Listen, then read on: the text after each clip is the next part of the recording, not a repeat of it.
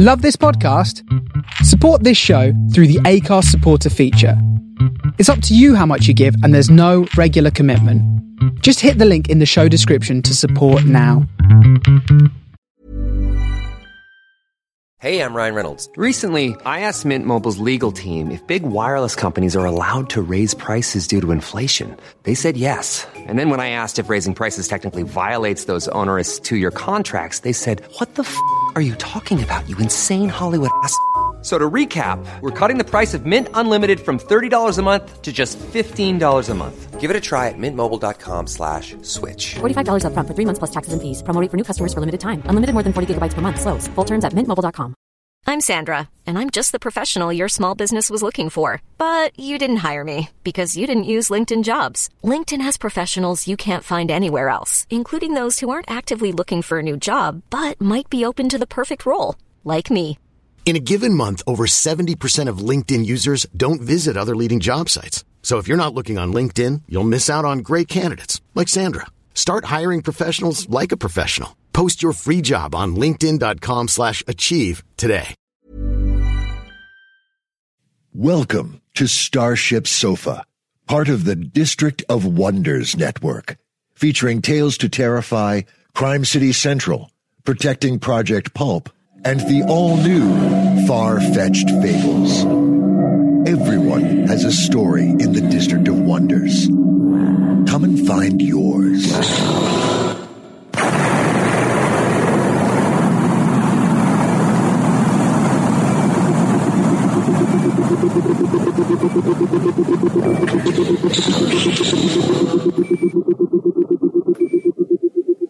This is the Starship Sofa. Everybody, welcome, hello and welcome to show 385. I am your host, Tony C. Smith. Hello everyone, I hope everyone is fine and dandy. When I finish recording this, I'm getting myself sorted out and we're off to Rome for 3 nights. Woohoo! So yes, got this to do and then we're off gallivanting around in Rome, seeing all sorts of nice things and getting a little bit drunk. Yes. So, I'll tell you what's coming in today's show. First up, we've got an interview. Our young assistant editor, Jeremy, there, is interviewing editor-in-chief, publisher of Fantasy Scroll magazine, Iniu Ionescu. Now, I've probably butchered that, but there's a nice little interview there by Jeremy as well. Then we have the main fiction, which is The Bomb Thing by KJ Kabaz. That is all coming up in today's show. I do hope you will stick around and enjoy it.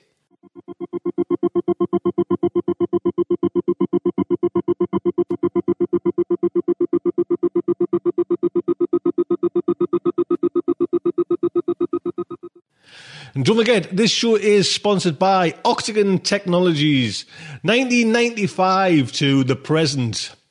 Helping with support and IT problems all over the world there now. Yes, Clive and Diane, thank you so much for your help on this show and everyone else who kind of chipped in and helped for SofaCon. You know what I mean? Still got great memories of that day, so thank you so much.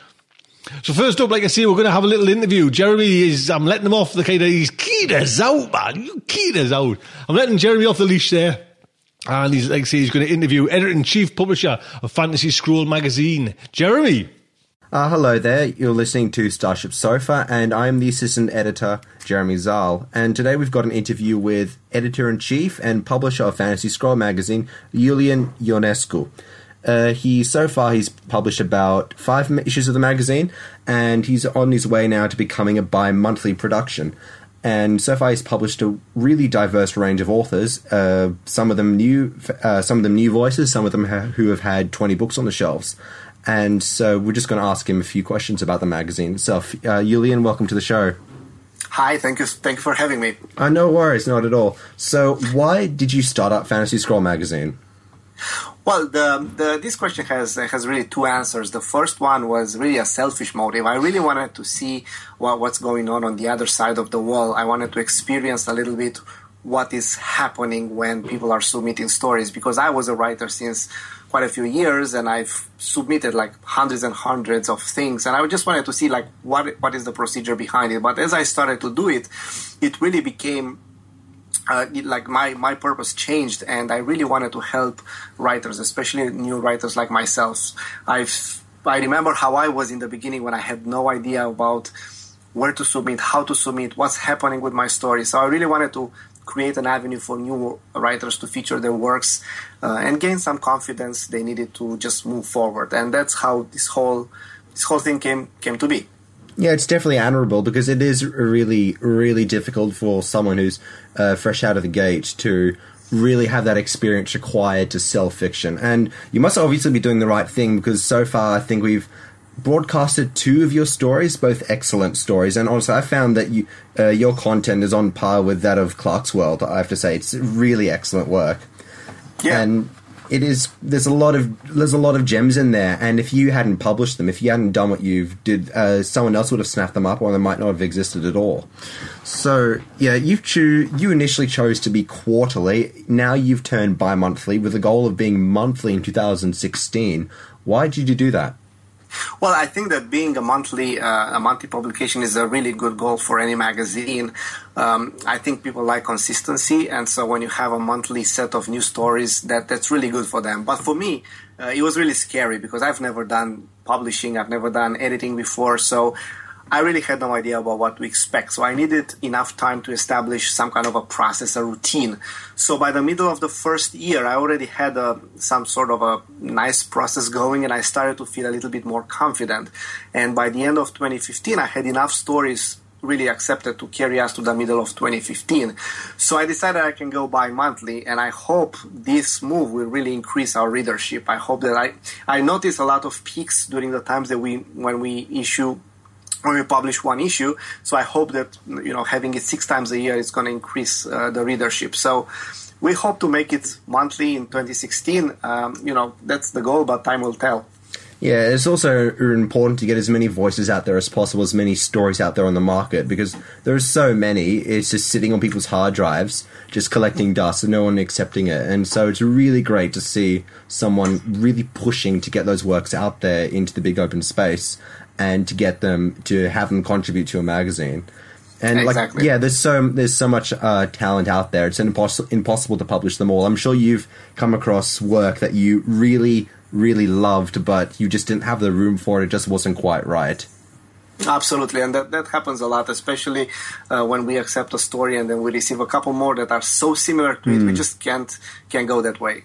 Yeah, it's and now that you might be able to, since you've publishing more, it's really definitely admirable work, and it also increases the overall quality of the work as well, as you gain more experience. Right, yeah, so many magazines have started up, yet they've chosen to close themselves to submissions and go invite only, and calling out big names such as Neil Gaiman to build up a reputation. And while I can understand why they do this, it's something I find quite... It's the complete opposite of what these magazines claim to do, which is trying to find new voices and trying to publish diverse work. And so you haven't done this. You've opened your gates to anyone anyone with the internet connection essentially can submit to you, regardless if they've sold 50 books or if they've never published a work, previous fiction. Why did you do this? Well, we are definitely realistic enough to realize that having big names will help the popularity of the magazine. So we did decide to open to invite some big names, and we kept it really to, if you look at the history of the issues, we kept it to like one big name per issue that helped us carry a little bit of the readership. But really our goal was to be a place for new writers to feature their work. And really, how are you going to discover new writers if you don't open it up? And our commitment from the beginning was we're going to keep the submissions open 24/7 continuously throughout the year. It doesn't matter, if the queue gets too long, we're not going to shut down the submissions even if we have enough story accepted, because you never know. I've received stories like a week before the issue was about to come out, and I replaced the story just because I got such a good gem that really fit into the new issue. So we find always keeping the doors open, always going to bring new content, and we like it.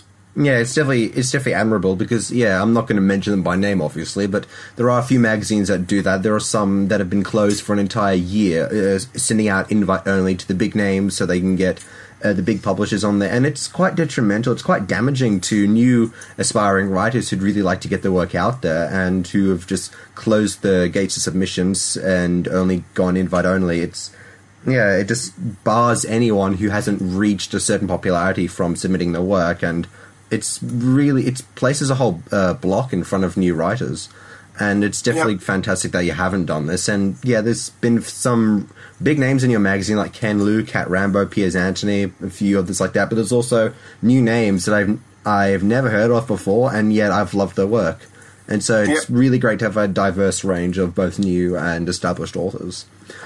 Exactly. Yeah. So do you see yourself becoming a professional paying market in the future? Yeah, this is another goal for us, and right now in 2015 we are going to publish the first anthology, hopefully in both print and ebook. And we just launched the podcast. We have more issues, so I hope that these things are going to attract more subscribers, because right now we are also toying with the idea of publishing some themes anthologies.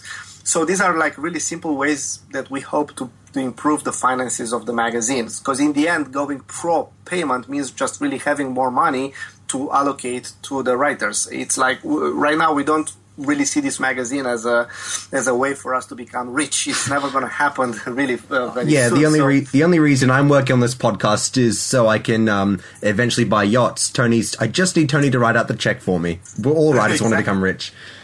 Right. So really any money that comes into the magazine is going to go right back to the writers, because that's where it should go. So really we hope that we can become a pro-paying magazine, and that, just believe me, it comes with its own pains, because as soon as you pay more, you're going to get a lot more submissions, and not necessarily only the good ones. So you have to have the process in place to handle that too. Yeah, it's a lot of writers, and I'm not free of this guilt by any means. They do the top-down result. You've hammered out a piece of work. We'll just send it to all the top-paying magazines that pay 10 cents a word. Try your luck. Just send it, bang, bang, bang. Send it out to all of them. But you will get that, and you will get a lot of people submitting there first. But it's impossible to really say. But as for the whole financial perspective, it's really great that you're doing that and that you're contributing the money to the issues themselves. I mean, it's not like any writer or editor really does their job so they can get rich. Not really. Yeah. And I do hope some amazing sponsor listens to this and comes forward and decides to sponsor the magazine, you know? Yeah. Hopefully. And even just one more sale or a few more people checking out the stories, it's exactly what you want. It's just you can't buy people looking at your stories. You can't buy people enjoying your work. And so being able to really pay writers for their work and get a wide audience, I can't imagine a more profitable reward than that. Exactly. Yeah, and another thing I've noticed about your issues is the artwork. The cover art is really phenomenal. Like, honestly, I have to say it's on par with Clarkesworld and Lightspeed. It's really fantastic work. And do you see that artwork really contributing to the quality of the magazine itself? I mean, everyone says don't judge a book by its cover, but subconsciously we do. By default, we will judge a book by its cover, or in this case, the magazine issue. And you've got some outstanding work. How did you... Yeah. Yeah, I really think that that for magazines in particular, the cover really says something about the magazine. And I've had some critiques. I've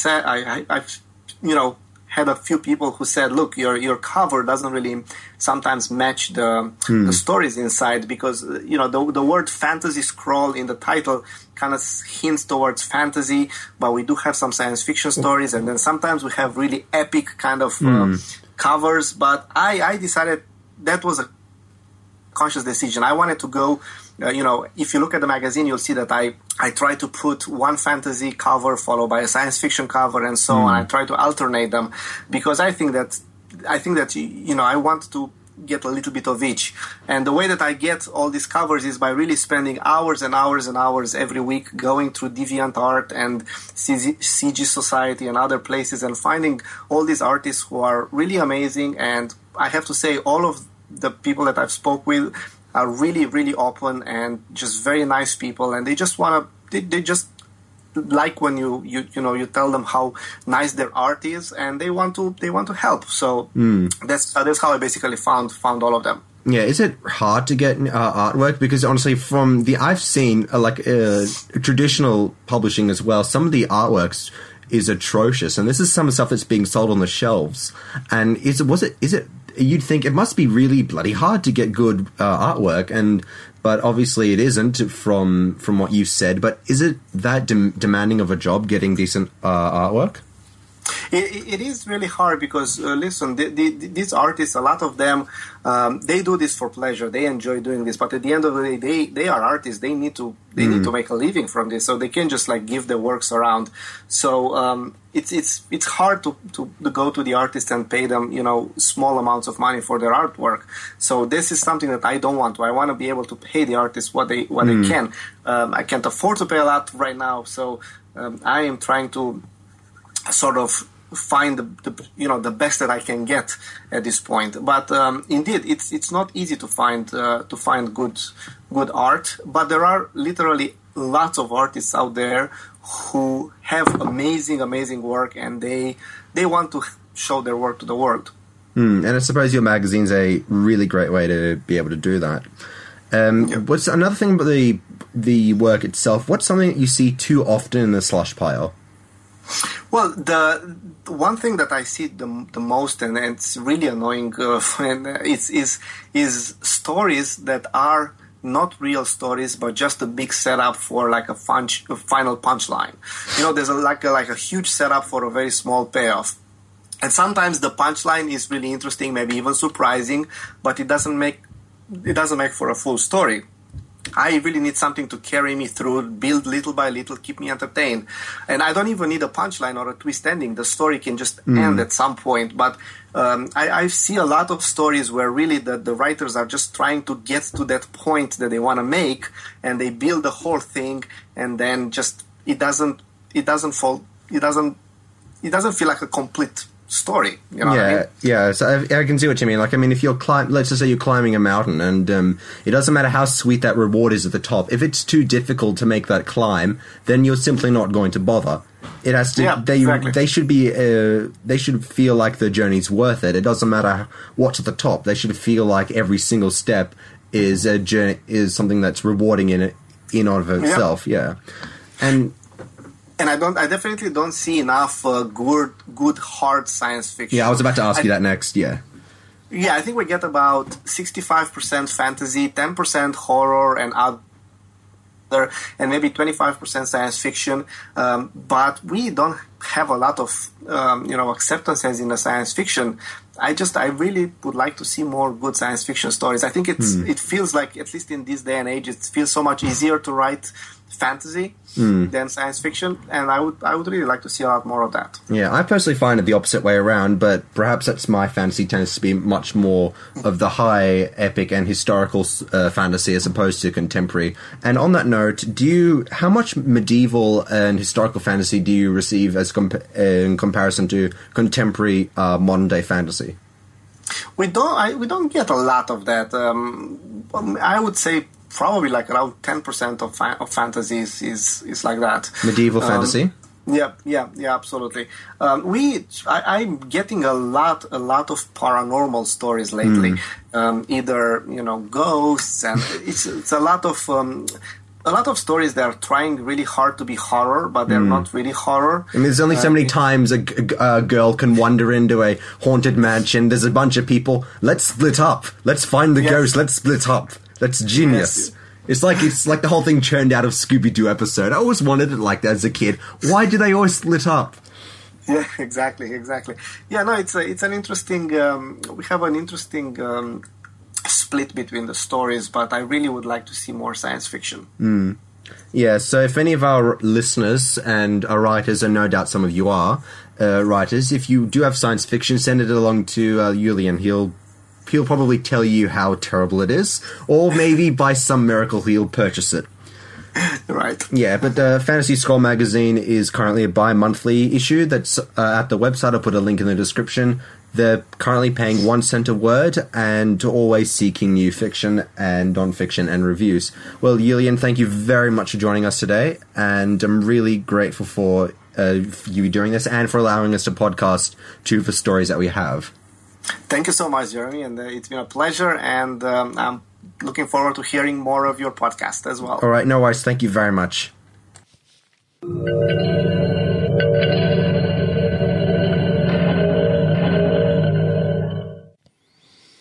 There you go. I've got links on, so if you want to pop over there to Fantasy Scroll Magazine, that would be fantastic. Say hello. Say Starship Sofa sent you. Amazing stuff. So next up is the main fiction, and it is The Bomb Thing by KJ Cabaza. Yes, sorry about that. This story was originally published in the magazine of Fantasy and Science Fiction in the November-December 2014 edition. In addition to the Fantasy and Science Fiction magazine where this story has come from, KJ Cabaza's work has been featured in Nature, Daily Science Fiction, Buzzy, Beneath the Skies and others. His short fiction has made both the 2013 Locus and Tangent recommended reading list and has been reprinted in the year's Best Dark Fantasy and Horror 2014 from Prime Books and the Best Horror of the Year Volume 6 from Nightshade Books. His 2 self-published omnibus collections, In Pieces and Under Stars, are available now as ebooks through Smashwords. For any updates or anything, we've got a link on. There's his KJ's Twitter handle there, so do pop over there and say hello. That would be fantastic. And I've also got the address as well, website address. Story is narrated by Jonathan Sharp. He was born in southern New Mexico in the nexus between Area 51, Trinity Site, and Spaceport America. How cool is that? He attended culinary school in Portland, Oregon, and have managed a number of restaurants, cafes, and bakeries. By day, he says he's produced a produce manager for a natural grocery store. By night, practices narrations and voice acting while dreaming of a future filled with world travel via sailboat alongside his lovely wife, Paige. Go on there, Jonathan, there, lad. You keep dreaming. So, the Starship Sofa is very proud to present The Bomb Thing by KJ Cabaza, read by Jonathan Sharp. Mason is my best friend. He's about 5'10" and 185 pounds, and with the buzz cut and the scar by his eye from that fight in junior year, he looks like a real asshole. And he is sometimes. But then he smiles and his whole face lights up, and you feel like everything in the world is going to be okay. One look at that smile and you'd follow him anywhere. And I have too. But I'm not gay or anything. Mason works at the university. He's a janitor. But he's like the janitor in that movie who secretly solves all those problems on the blackboard in the hallway. Mason says he could make significant contributions to science if he felt like it, which he doesn't. That's one thing so great about him. Mason is his own man, and you can't tell him what to do. The fight he got into junior year, that other guy was a cop. I work up the street at Wacko Taco. The job is meh, but the people are cool. Lots of college kids. I used to think nerds were all stuck-up little pricks, but actually most of them are okay. Mason says I'm wrong, and that I've only been around regular nerds and not ultra-university math nerds, and so I wouldn't know. But even though Mason is real smart, he doesn't know everything. He does know everything about girls, though. See that one? Mason whispered. He and I were sitting outside at the metal picnic table by the back entrance to the nerd department, which is where we always sit before Mason goes to work. His shift starts at 2, so he meets me here with his morning coffee, and I meet him here with my lunch. I get to work early to grill the meat, so 1:30 is a late lunch break for me, and I'm always starving. But Mason isn't a morning person, so I don't mind. Where?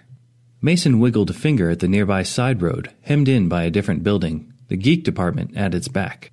A blue Saturn was parked at the curb, and standing next to it was a blonde girl in a sundress. It was only April. Wasn't she cold? Check those bombs, Mason breathed.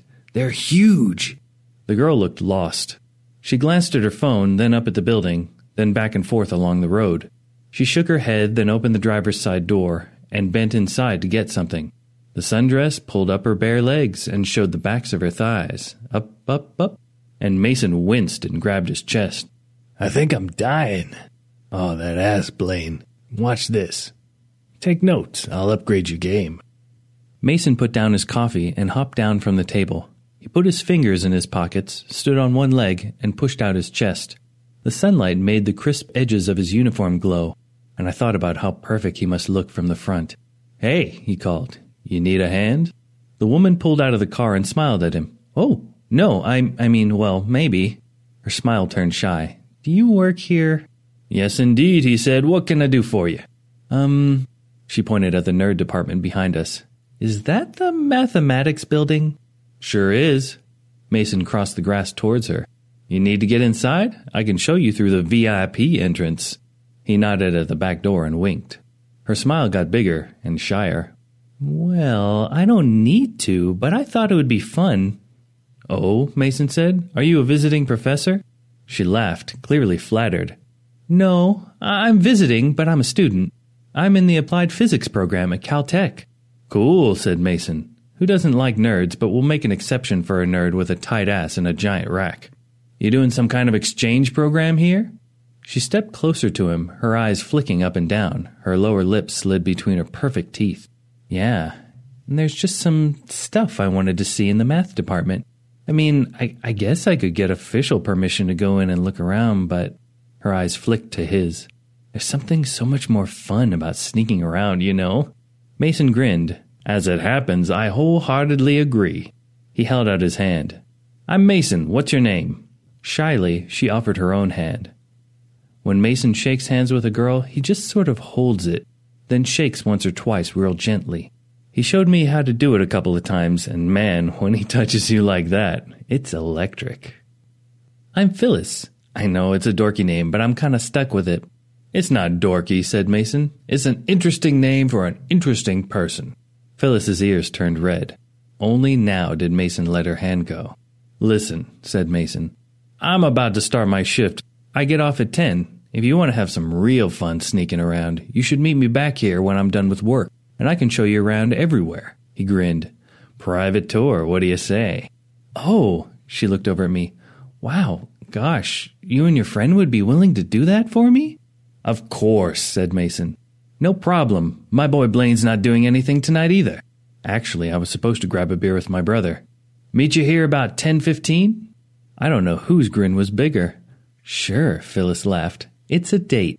She went back to her car and looked over one bare shoulder. "See you, Mason." Mason half waved, half saluted.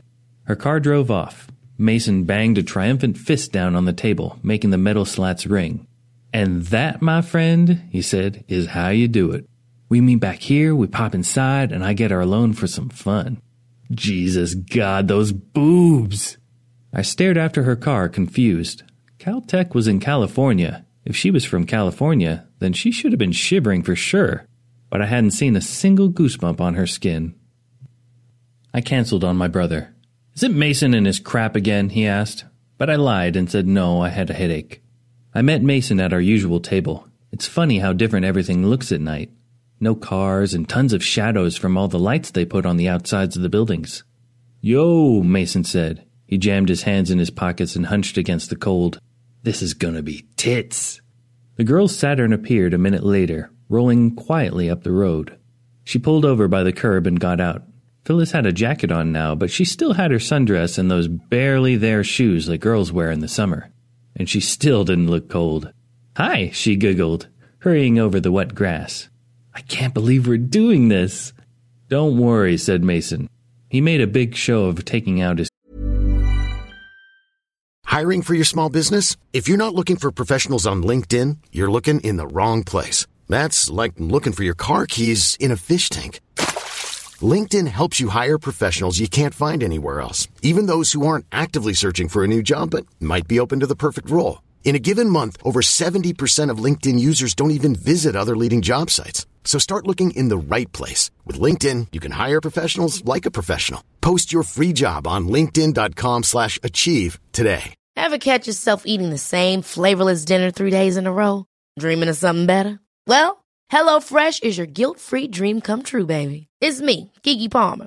Let's wake up those taste buds with hot, juicy pecan-crusted chicken or garlic butter shrimp scampi. Hello Fresh. Stop dreaming of all the delicious possibilities and dig in at HelloFresh.com. Let's get this dinner party started. Millions of people have lost weight with personalized plans from Noom. Like Evan, who can't stand salads and still lost 50 pounds. Salads generally for most people are the easy button, right? For me, that wasn't an option. I never really was a salad guy. That's just not who I am. But Noom worked for me. Get your personalized plan today at Noom.com. Real Noom user compensated to provide their story. In 4 weeks, the typical Noom user can expect to lose 1 to 2 pounds per week. Individual results may vary. Keys. I know my way around. We'll never get caught. He waggled his eyebrows at her. Unless you want to. Phyllis laughed and put her hand on his arm. Lead the way, mon capitaine.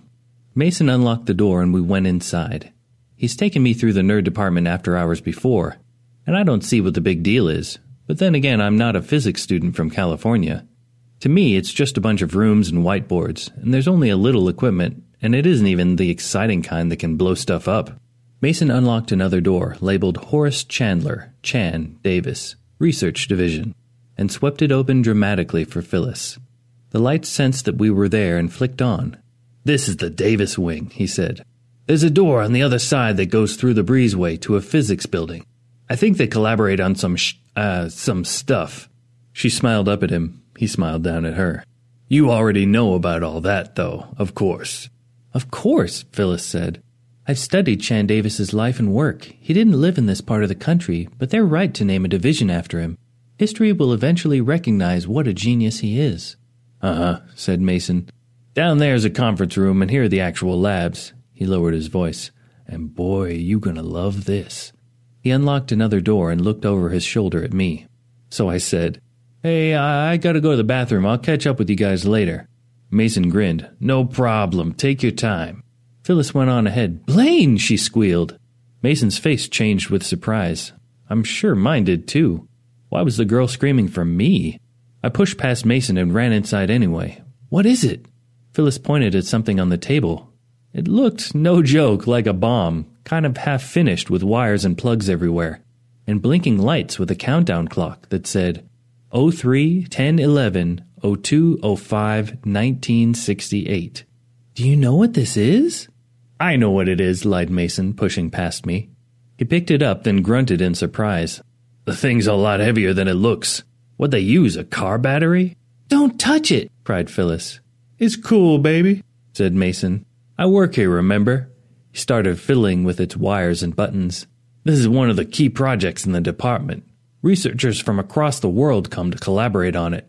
It's so cutting edge that it doesn't even have a name. Stop it, Mason, begged Phyllis.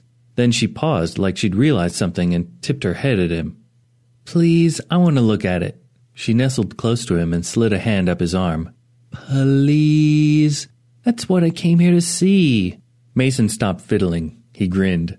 Well, he said, since you asked so nicely, I thought you had to go to the bathroom, Blaine. I'm going, I said. Mason pushed one more button. Okay, here you go. But as you can see, they're still building it. It doesn't work yet. The rest of Mason's voice faded out. I turned to look at him, but the rest of the room faded out too. I felt like I was floating. Like when you're swinging on a swing and you launch yourself off it into the air, and the whole world around me went silent and white. Mason? I asked, but I couldn't talk. I didn't have lips, and I didn't have a face. But before I could panic or figure it out, I was standing on a big grassy lawn under a big sunny sky. What the hell? I said. About 20 feet to my left stood a tree. Mason was in it. He was jammed awkwardly in the lowest fork, like he'd dropped down into it from the sky, except none of the branches above him was broken. The bomb thing sat on his chest. What the hell? He said. I walked over to him. Where are we? Well, I don't know about you, but I'm stuck in a goddamn tree. I laughed. I couldn't help it. It's not funny, asshole. Sorry. I held up my hands. Pass me the bomb thing and I'll help you down. Mason wasn't kidding. The bomb thing was surprisingly heavy. Mason weighs a lot more, of course, but at least he got down most of the way by himself. Okay, Einstein, he said. What have you done now? I looked around. The lawn was big, but it wasn't empty. It was a nice day, and it felt like mid-morning, and lots of other people were sitting around, either on the grass or on blankets, talking or reading books. A couple of people played catch, and some other people played frisbee. Everybody was dressed sort of formal and old-fashioned, like how my sister makes her family dress up for church. And nobody had any tablets or phones or laptops or anything. I think we're in the middle of an Amish picnic. "Thank you, Captain Obvious," said Mason. He picked up the bomb thing and approached the nearest blanket. "Yo, me and my boy are a little lost. Can you tell us where we are?" The blanket held 2 guys and 2 girls. The guys both had helmet hair, and the girls both had their hair flipped at the bottom. "Oh," said a guy. "This is the main quad." He eyed Mason's uniform and the thing in his hand. "The engineering building is over there." Thanks," said Mason. "Come on, Blaine." We walked across the lawn. "Hey, wait a minute," said Mason. "That's the main admin building over there, and that's the library. We're at the university, except it's missing some buildings. And what's up with those old cars? And the trees are a lot. Oh, fuck me." He dropped the bomb thing. "This is a time machine." A nearby ring of book-reading girls glanced up at us, then glanced at each other and snickered. "Nerds," one of them whispered to the other. "Ladies," announced Mason, startling them. "Now is not the time for insults. We've got a situation on our hands." He scooped up the time machine and shoved it at me. "You carry this thing. It's your fault we're even here." "What are we gonna do?" I looked around. "And where's Phyllis? What if she's stuck here too?" "The girl is the least of our problems," said Mason. "Come on." I followed him, but he didn't really go anywhere. We walked around the lawn for a while, wandering up to people and asking them questions, until we figured out the date, which was Thursday, May 2nd, 1968. And everybody probably thought we were crazy. "What if they call the cops on us?" I asked. "For, I don't know, being suspicious." "The cops are the least of our problems," said Mason. "I'm tired and I'm starving and we're in 1968. I bet I can't even use my money here to buy anything. Money looked different back then, didn't it? They'll think we're counterfeiters." Mason is so smart. I never would have thought of that. "What if we just go to the dining hall?" I asked.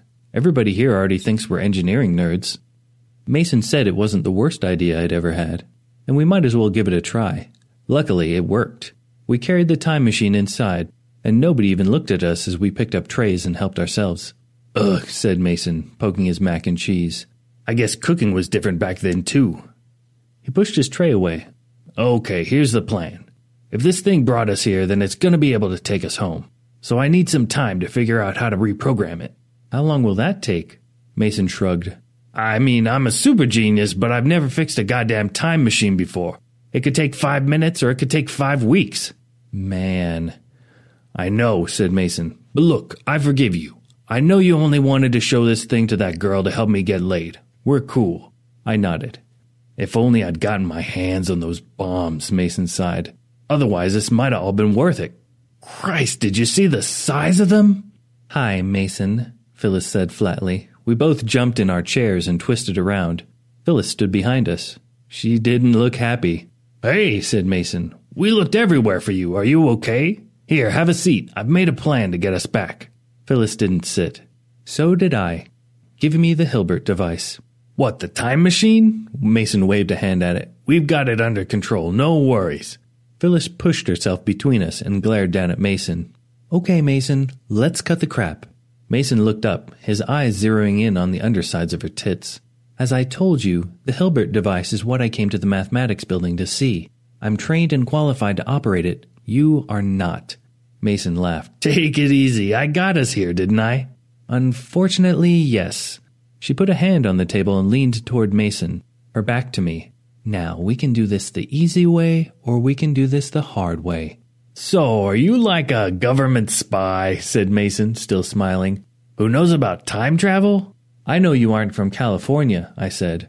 Phyllis turned to me. Her eyes were like drill bits in steel, and I felt the sparks all the way down to my guts. Usually it's only Mason who makes me feel that, but it was like this girl could see right into me. "Why do you say that?" she asked. I blushed. "You weren't cold," I mumbled. "It was April in Wisconsin." "Brilliant reduction, Sherlock," said Mason. "Now, if you don't mind—" "I'm what you call an alien," said Phyllis, her eyes still on mine. "My job is to monitor and neutralize certain potentially dangerous technological developments made by your species until you, as a race, can demonstrate that you are mature enough to handle their applications." She gestured behind her at Mason in disgust. "Which you, at this point in time, are obviously not." I didn't know what to say. I didn't understand most of what she said, but I did understand alien. Wait a minute, are you telling me you're a Na'vi or something? No, Phyllis said. I'm like a god and you're like rats, but I can't hold that against you. Right, said Mason. You're a godlike alien, a beautiful godlike alien who goes to Caltech. That's my cover, you dirt-dwelling idiot, said Phyllis.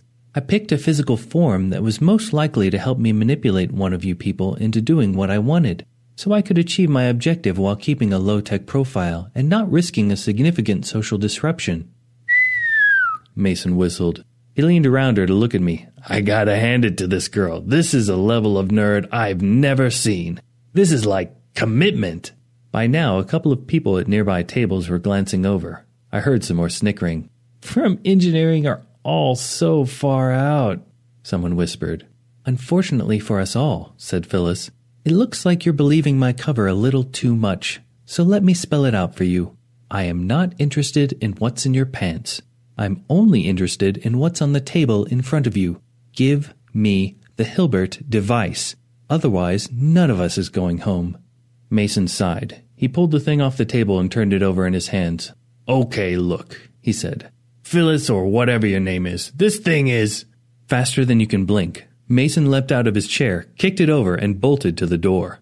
Phyllis tripped on his chair. Mason, I shouted, and in a second I was up and out the door too. Everyone else's helmet-haired heads whipping around to watch me go. Mason, wait! Mason didn't wait. I flew after him down the steps, around a corner, along a paved path through a courtyard, and out into the street. By the time I caught up with him at a corner somewhere, I was practically dying. Mason, of course, was only breathing hard. He's really in shape. What took you so long? What are we doing? I panted, and bent over and put my hands on my knees. The car parked at the curb next to me looked weird and had a manufacturer logo I didn't recognize. You can't just leave her here. Don't tell me you believe that alien spy bullshit. I don't buy it, but you can't just leave her. Mason hefted the time machine from hand to hand. It was too heavy to toss, so he just sort of rocked it back and forth thoughtfully. Oh, he said, raising an eyebrow. Can't I? When he looks at me like that, my insides get all loose and I can't argue. I mean, you can, but you shouldn't. You really shouldn't. Mason tucked the time machine under one arm and nestled it on his hip. Come on, we gotta find a place where I can work on this thing without being interrupted. I thought we'd be safest back on campus, but Mason said we'd be spotted by the crazy. So we wandered around practically the whole town until it was almost dark, snuck back into the dining hall and stole some more food, and went back out into the night. I wake up 6 hours earlier than Mason does, and he had me carry the time machine all day, so by then I was ready to pass out on the quad, but Mason wouldn't let me. We'll find a frat party, he said, and pretend to be drunk and crash in the basement. That's exactly what we did, except I could barely sleep for all the noise, and Mason actually got drunk first. Then we sort of stayed there. Maybe you've never gone to college either, but you've been to plenty of parties, so you know how the houses are.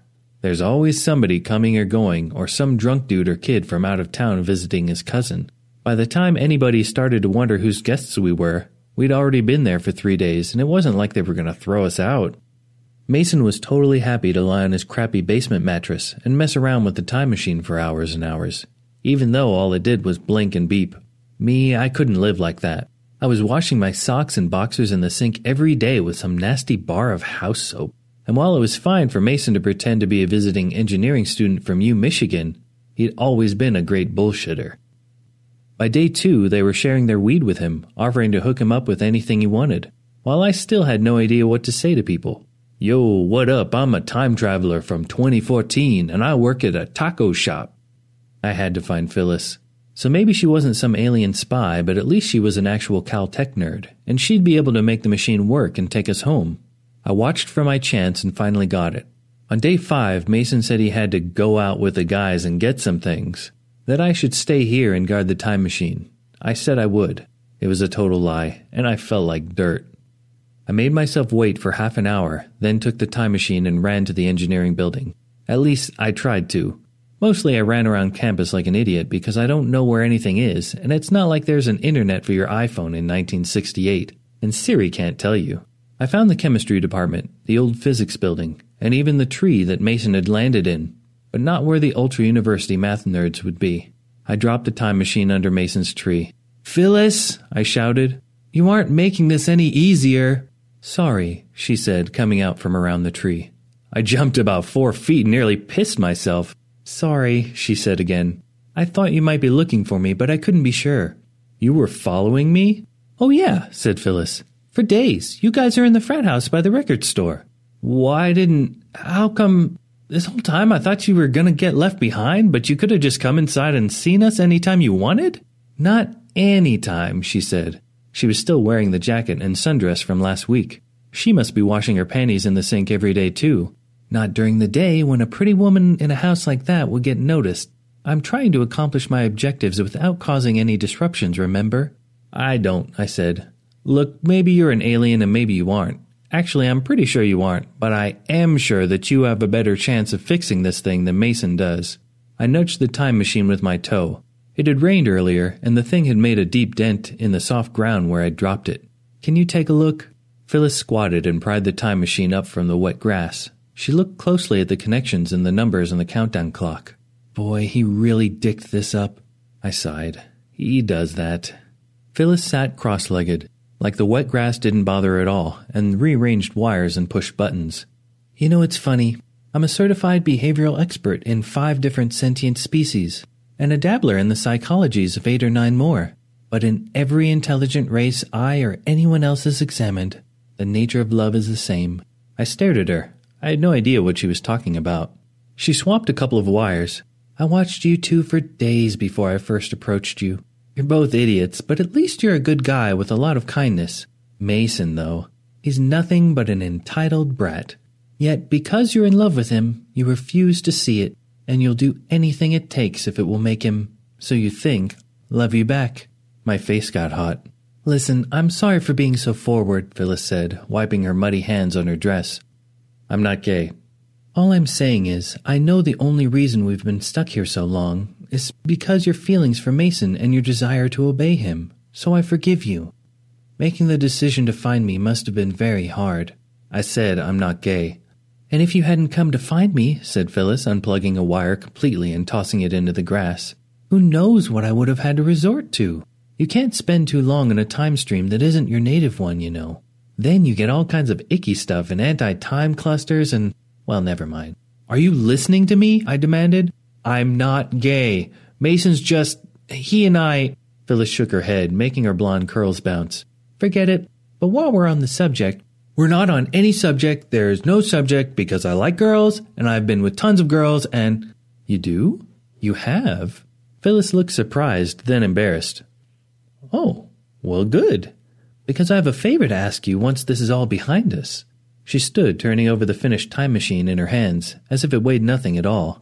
"I have a lot of curiosity that comes with being a scientist, and there are certain knowledge gaps I have that can only be filled by direct experience, and I would much rather fill those gaps with your help instead of Mason's, since I find him pretty repulsive. I suppose what I'm saying is, being an expert in humans, I've been wondering for a long time about how it feels to be in a human shape while having..." "Drop it." We both turned. Back by the tree, halfway behind the trunk, stood Mason. I felt a rush of terror and a rush of relief, both at the same time. "Mason, hey! Guess what? Are you on your way to the dining hall? I left the house to get some food, too, and I ran into Phyllis, and I had the time machine with me to guard it, like you said, and she happened to know she was taking a look at it and..." "Drop it, lady!" Mason leaned out from around the tree. Next to me, Phyllis went very still. For a minute, I didn't understand what was going on. Then I saw what Mason had in his hand. "Is that a..." I began. Mason jerked the revolver at Phyllis. It was a little black thing, so small it almost looked silly, but a gun is a gun. You don't fuck with guns. "One more time. Drop it." Slowly, Phyllis knelt on the grass, setting the time machine back in the dirt. I glanced around everywhere, but the wet grass had kept everyone away. The big lawn was empty. There were people on the sidewalks at the edges, though. Like anyone could run as fast as Mason could pull the trigger. "Okay," said Phyllis. "I'm putting it on the ground, see?" "That's not real," I said. "It can't be a real gun, Mason. What are you even doing?" "What are you even doing?" asked Mason. "I told you to guard it, and this is what you do?" He spat on the lawn. "Pardon me. I didn't realize you were actually a backstabbing, treacherous liar." You know that hot, helpless feeling you get when you're so humiliated you can't even move? "Even the girl has more brains than you," he said. "She can tell my piece is real. My brothers back at the house are my boys. What do you think we were getting this afternoon?" "But you can't just—" I could barely talk. My hands twitched and I couldn't move my feet, and my heart thumped in my ears like a bass line. "You can't just buy—" "It's 1968, you retard. Gun laws were totally different then." Mason waggled the gun at Phyllis. "Now back off." "Don't," I sputtered. "Please, she was just— I was just trying to—" "To what?" Mason snarled. "Give a priceless time machine to a crazy bitch who comes out of nowhere and doesn't even know the value of what you're giving her? This is serious science, Blaine." Then he waggled the gun at me. "You'd better back off too. You don't deserve to be anywhere near it, you faggot." It's funny how humiliation is almost exactly like rage. Don't call me that. "What?" Mason swept the gun between us. He cocked the hammer on the back. "A faggoty faggot?" I tackled him. At least, that's what I thought would happen when my thighs exploded like rockets and everything turned black. But that isn't what happened. Instead, I threw myself on top of Phyllis. "Grab it!" My mouth screamed as the revolver fired and a bullet whizzed above us. "Grab the time machine!" Phyllis grabbed. We rolled. Metal banged into me. Cold mud ground into my elbows, and I'm sure by now that people were running towards us off the sidewalks, since gunfire is more interesting than what grass isn't. But I wouldn't know. Everything around us went silent and white. "Oh God," I said. "Oh shit, oh shit, oh shitting shit." It was dark out. Phyllis and I were lying on the ground, she on top of me, the time machine between us crushing my ribs. Above me and to my right was Mason's familiar picnic table. "Shit," I wheezed. "Are you okay?" Phyllis rolled off, dragging the time machine with her. Her dress was a mess and she had grass stains on her knees, but no scratches anywhere. "I'm okay. Are you?" I held my ribs. "Oh, ow, we have to go back." "What?" Phyllis staggered to her feet. "We have to go back." I cringed and rolled over. The pain was so bad I didn't want to stand. "For Mason, we can't leave him." Phyllis put the time machine on the picnic table. Then she ripped out all the wires. "Phyllis!" Then she pulled the actual time machine apart, like it was made of nothing but tissue paper. In seconds, pieces of the time machine lay scattered all over the table and the ground, falling between the metal slats, bouncing underneath them, rolling down the strip of glass and off the curb into the gutter. "No!" I shouted. I stood up anyway, but it was too late. "You can't do that to him!" "Shh," said Phyllis. "And what about history?" I shouted. "What if Mason messes it all up? What if he stops Hitler from being assassinated?" "Are you trying to attract the campus police?" Phyllis looked around, but the dark was empty, and the orange light over the back door illuminated only us. "Relax, this isn't the only Hilbert device on the planet. It's just the only one in human possession. I've got a much better one in my car." She gestured at the parked Saturn. "I'll go get Mason myself tomorrow morning, after I've given him a few days in his time to calm down, okay?" I held my ribs and glared at the pieces of time machine. "Okay?" Phyllis asked again. "No real harm's been done, I promise." "Jesus," I muttered. Phyllis collected some of the broken pieces and dumped them in her car, to make sure that nobody could put the time machine back together, I guess. "And Blaine, thank you for what you did back there. That was extraordinary of you." "Some alien you are," I grumbled. "Since when can aliens get hurt by bullets?" "We aren't vampires," Phyllis said. She leaned over and put more pieces into her back seat somewhere. I watched the hem of her dirty dress slide up, and I thought about how much Mason liked to see that, and how he probably wouldn't want to be my friend anymore when he got back. I felt sad and scared and sick. "I mean it, Blaine, thank you. Especially because I know that the personal fallout you'll have to deal with because of this will be considerable." I held my ribs and said nothing. Phyllis backed out of the car and faced me. She held a bright gold cube in one hand.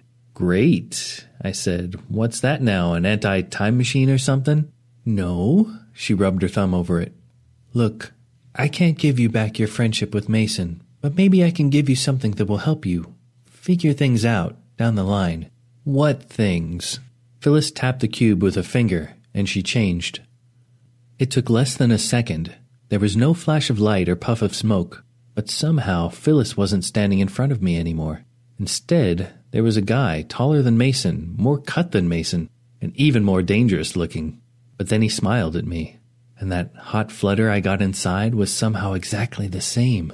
He took a step towards me and set the gold cube onto the roof of the car.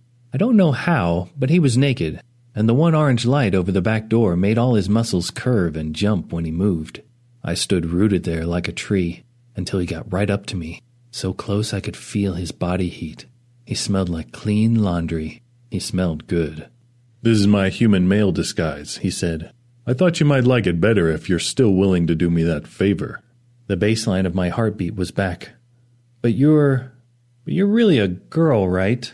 "Well, my sex incubates are young, so I suppose you could consider me female, in a way." So this is okay." He just smiled and reached out a hand, so I took it and pulled him down to the grass. Mason's right. Getting the girl is tits.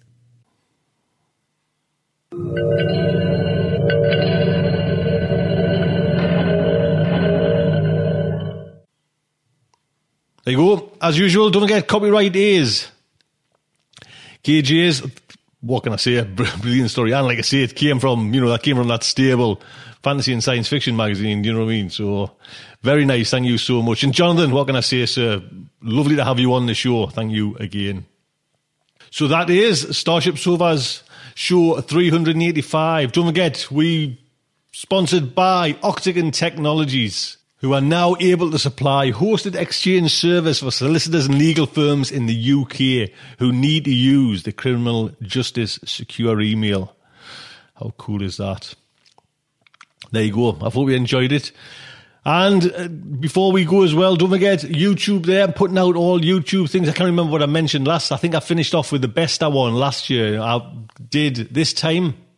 We have 2 new shows on YouTube for your delight. We have talking about Asimov's iRobot, and the other one is my kind of 3 most anticipated releases for 2015 May in there as well. And there's one writer there that hit my worst list. So, yes, I'm all over the place. So do pop over there and have a look. That would be fantastic. Until next week, just like to say, good night from me.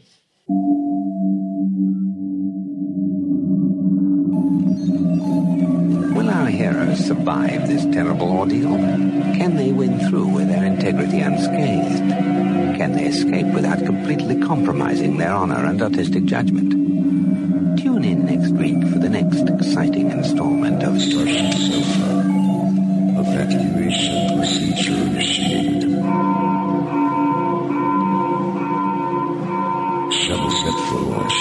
Airlock will be opened in 3, 2, 1. This presentation has been brought to you by the District of Wonder. Ever catch yourself eating the same flavorless dinner 3 days in a row? Dreaming of something better? Well, HelloFresh is your guilt-free dream come true, baby. It's me, Keke Palmer. Let's wake up those taste buds with hot, juicy pecan-crusted chicken or garlic butter shrimp scampi. Hello Fresh. Stop dreaming of all the delicious possibilities and dig in at HelloFresh.com. Let's get this dinner party started. Planning for your next trip? Elevate your travel style with Quince. Quince has all the jet-setting essentials you'll want for your next getaway, like European linen, premium luggage options, buttery soft Italian leather bags, and so much more. And is all priced at 50 to 80% less than similar brands. Plus, Quince only works with factories that use safe and ethical manufacturing practices. Pack your bags with high-quality essentials you'll be wearing for vacations to come with Quince. Go to quince.com/pack for free shipping and 365-day returns. Network, dedicated to podcasting the finest genre fiction. You can learn more about the District of Wonders and their many literary productions at their website, www.districtofwonders.com. Thank you for listening.